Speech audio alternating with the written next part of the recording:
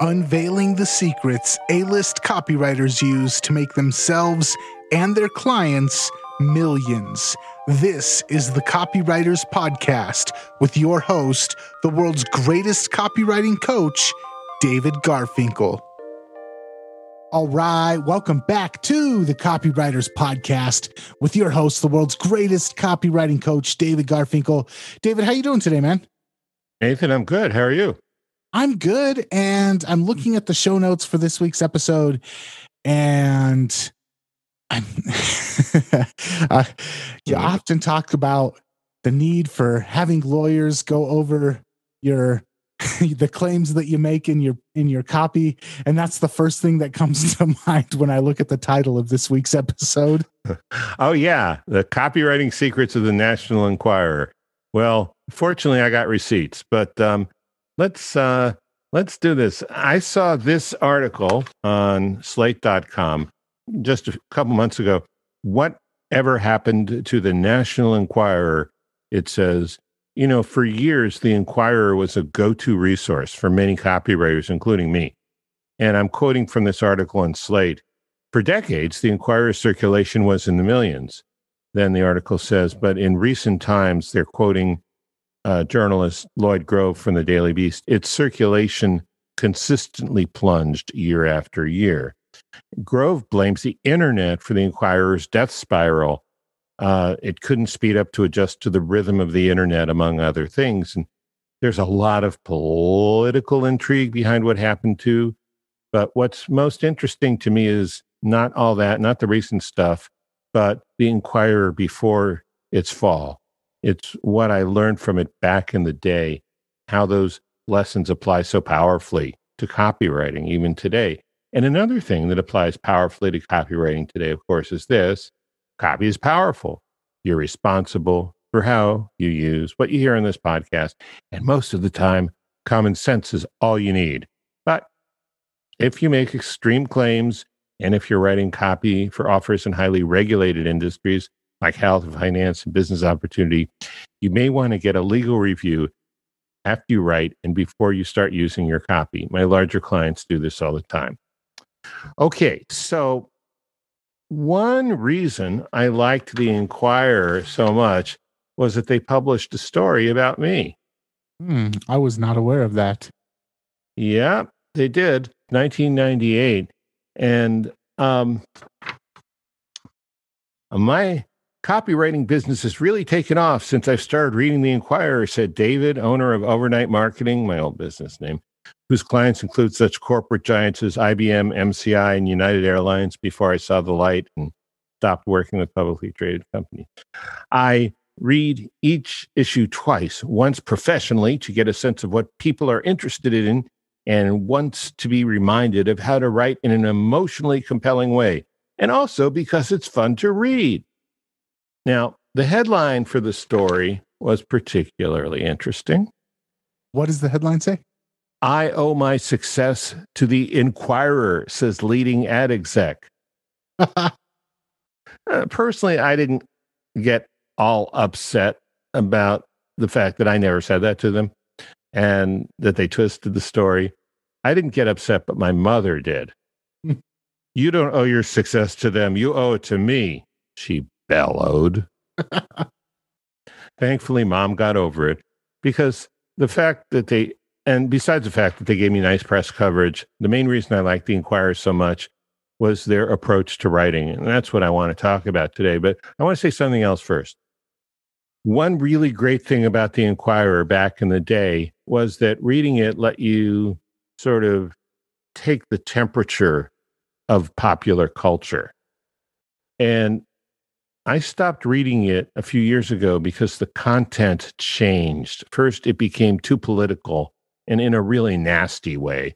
And secondly, they stopped doing what was known in-house as aspirational stories, anything positive or inspiring, even if it was off the beaten track. They used to do that a lot. They don't do that anymore. They hardly do it. So it stopped being fun to read. So I want to say that the copywriting secrets of the National Enquirer about are secrets from the National Enquirer of days gone by, lessons that are still valid and valuable for copywriters today. This is something that's plagued a lot of written media over the last few years. There's an old saying, politics is downstream from culture, but now politics and culture seem to almost be at a neck and neck tie and intermingled in everything. And this is a big reason why I've stopped reading comic books, because they have stopped being fun to read and they've just become about pushing political agendas. And YA novels have kind of gone down this path. It's not just the National Enquirer. It seems like a lot of publications of all different kinds of written medium have decided that politics is more important than being entertained, and it's kind of a travesty. It's one of the sad things about our era that I hope maybe will be corrected sometime in the near future. Well, life keeps changing. I don't know if it was you who told me about it. Were you the one who told me about God-Saad in the interview? Yeah, and he's a professor, a scientist, and he said that these days, a lot of the political correctness or the woke politics movement has actually affected academic science. So if you're, say, going to study metallurgy of a particular compound or of metal, and you want to get funded, and you're applying for a grant, you have to say in the grant what you did to promote diversity in your department before the grant and what you plan to do using the grant to promote diversity. So everything's become real political these days, it seems, except the Copywriters Podcast. We just focus on copy and all kinds of weird stuff. I guess we talk about politics a little bit, not much. So I want to cover three things that I thought were great from the Old Enquirer. First, headlines. Secondly, a specific way they put stories together. And third, writing secrets at the most basic level. So headlines, how did the headlines connect to the copy? Razor thin. The story and the headline were often connected by the tiniest of threads. You'll notice that in this story that they wrote about me, I owe my success to the Enquirer, they don't really cover that very much in the story. That was just a hook. What they talk about is how I read it, why I read it, who I am, why I like the Enquirer, but not really how it helped me succeed. Very thin. And I'll give you a hypothetical example that might make it a little simpler to understand. An example not from the Enquirer, but how you might do it if you were, an editor at the Enquirer writing a headline for a story. The headline might be, "Man finds gold treasure in backyard," right? And this could be a story about a guy who found a vault full of gold bars on his property. That's kind of what you'd imagine with a headline like that.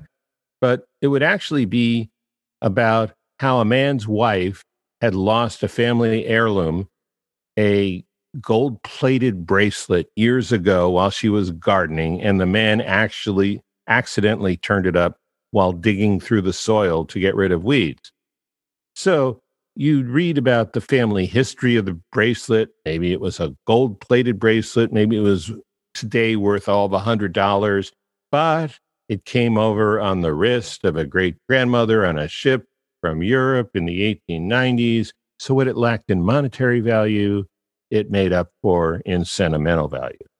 Okay, and the story might be interesting or heartwarming. The headline would definitely get your attention and draw you in. And it wasn't totally on the up and up because it was misleading, but it didn't do anyone any harm. And you just, had this feel-good response of a family connected with its ancestors through a bracelet by the end of the story. And that was that. Now, here's the thing. Back in the day, and I'm not even sure this is entirely true today, but back in the day, that kind of headline would never have passed muster in the mainstream newspapers and magazines that I spent the first part of my career working for. as a reporter and an editor before I became a copywriter. So reading the Inquirer was a good transition to copywriting for me, even though it wasn't, exact instruction. I needed to take what they were doing with a grain of salt and not use what I learned in the wrong way.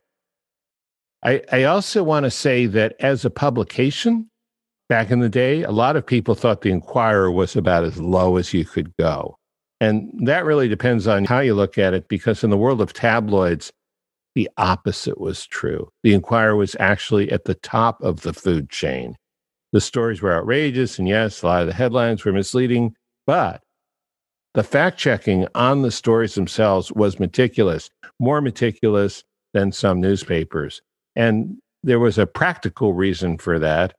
They weren't, just trying to set a standard for journalism. The reason they did that was they were always warding off lawsuits from people they wrote investigative stories about. And the main reason for someone to be convicted of libel or slander was malicious or reckless disregard for the truth. Well, if you fact check everything, there's nothing, might be malicious, but it's not reckless. Okay. And in fact, point of fact, most of the reporting was highly accurate. I know that's hard to believe, but after you got past the headline and the writing style, it was. So if the Inquirer was at the top of the tabloid food chain, what was at the bottom? There's a newspaper called the Weekly World News. Here's a real headline from that. Man eats own head. I mean, how is that even possible? I remember the Weekly World News, and yes, that's very in line with what I remember about them.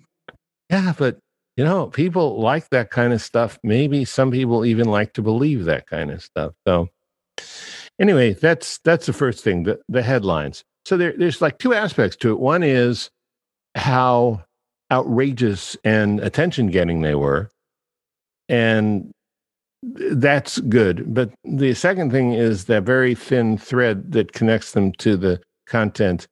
And in these days of heightened compliance and sensitivity, you really got to be careful about having a non-deceptive connection with your headline. Do you have a problem with Kindle books? I do. Sometimes I really just want to hold a book in my hand so I can turn the pages and highlight stuff and make notes. That's one reason I recently released the print version of my book, Breakthrough Copywriting. And listen to this. On Facebook, I've gotten pictures posted from around the world.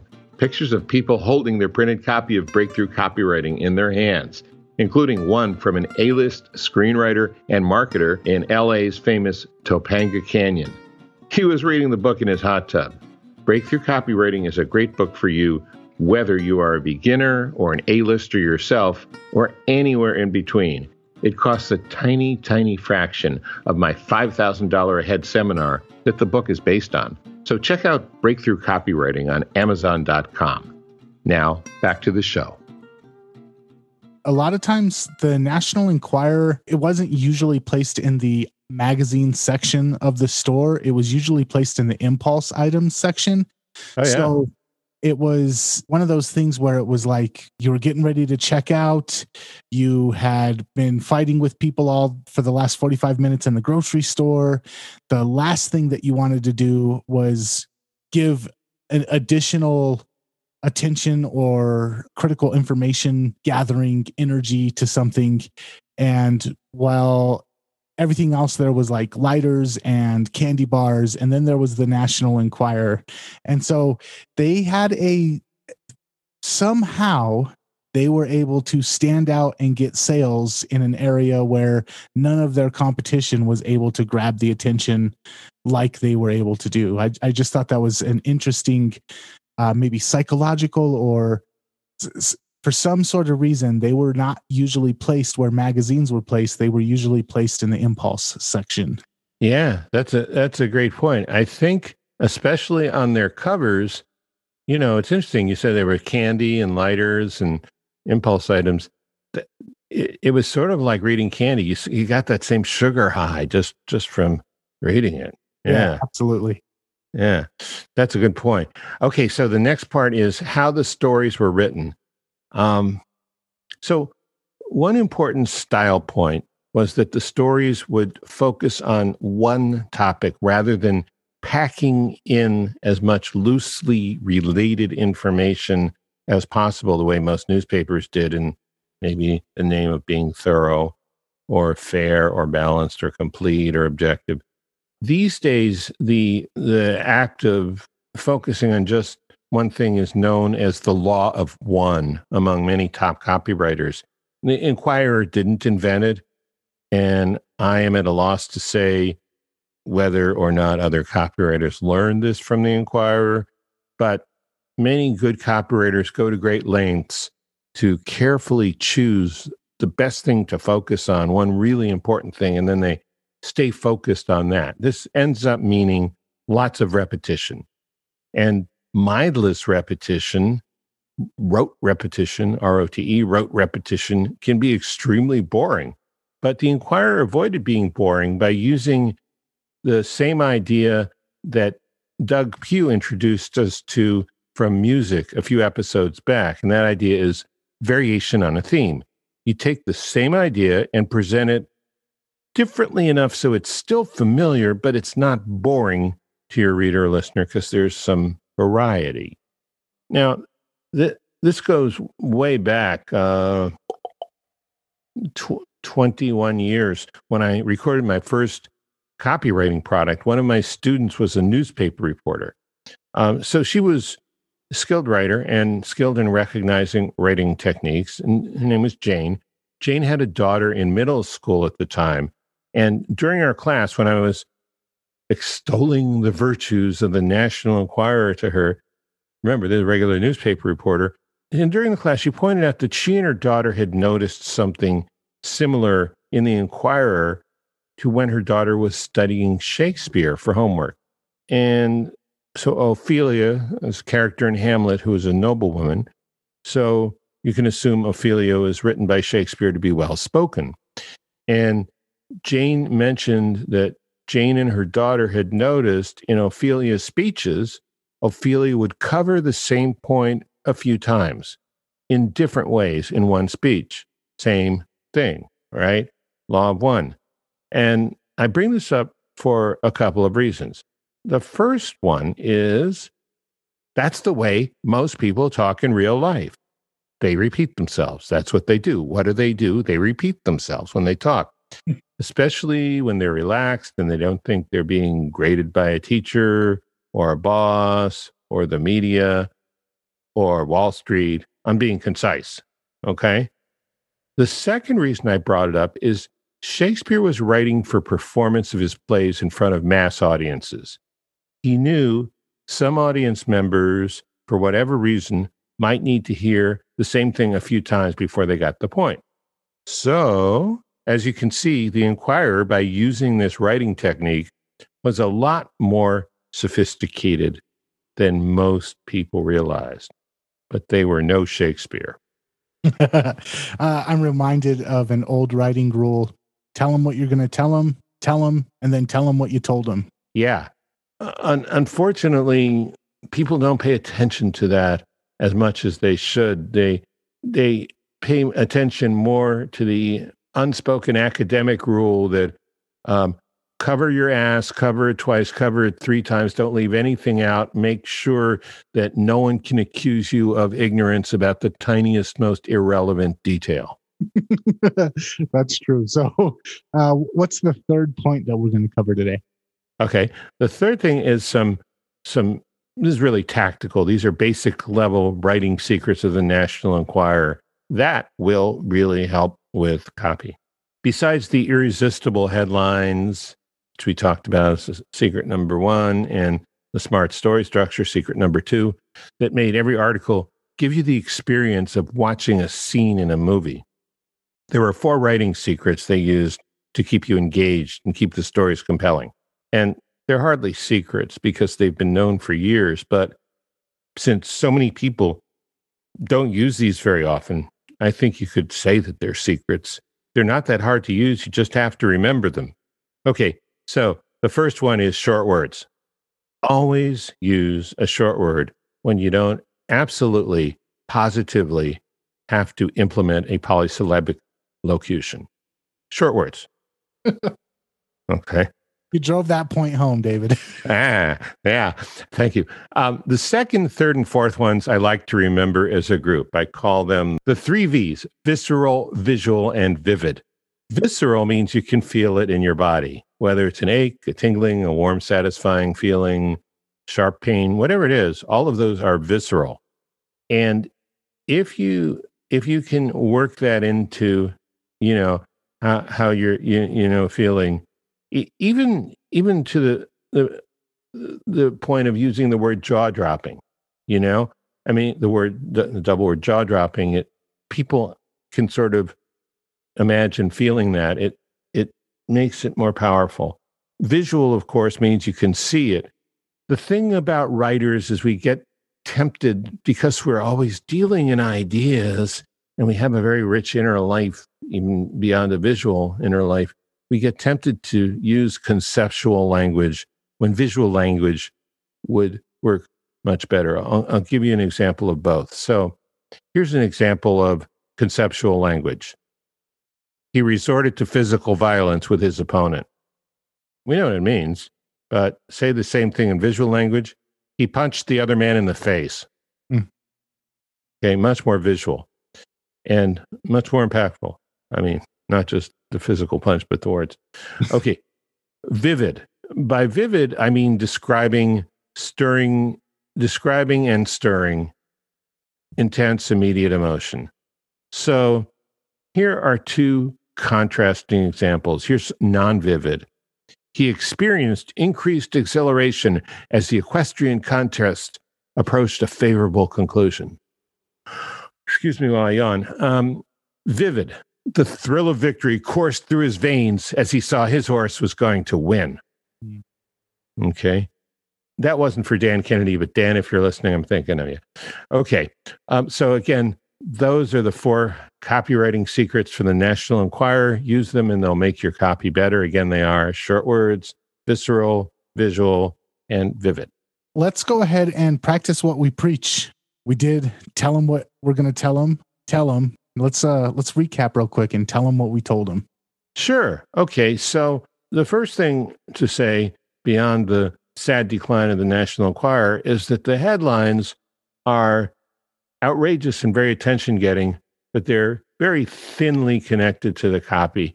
However, as a copywriter, you might want to take a little more responsibility with the connection so as not to come across as deceptive and run into compliance problems. Or just the problem of clickbait, where people feel unsatisfied after they invest in reading your copy.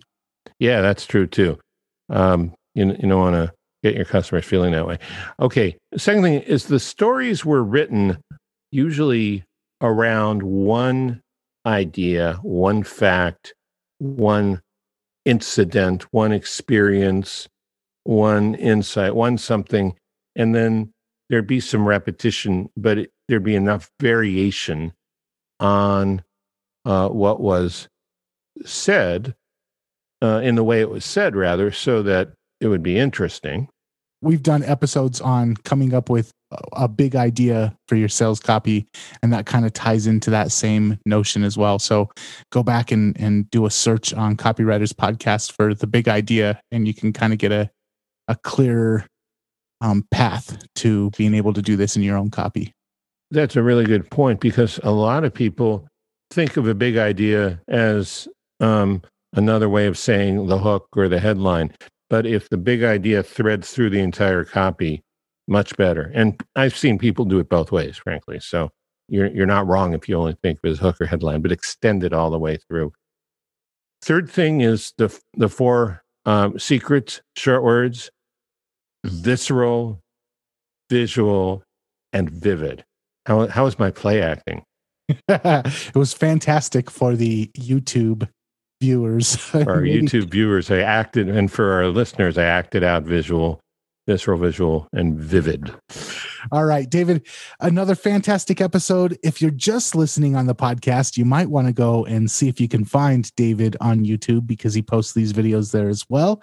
And if you're an audio only type of person, make sure that you're subscribed on your favorite podcast app, and you can catch more episodes over at the Copywriters Podcast website, which is copywriterspodcast.com. David, anything else before we're out of here?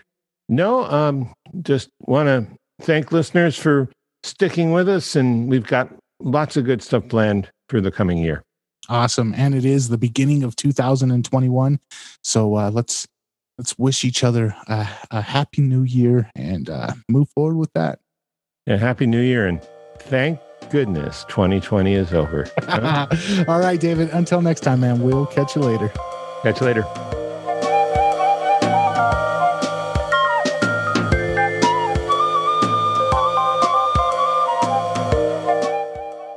Hey, if you enjoyed today's podcast, be sure to subscribe, rate, and review on your favorite podcast app so we can get into ears of more listeners.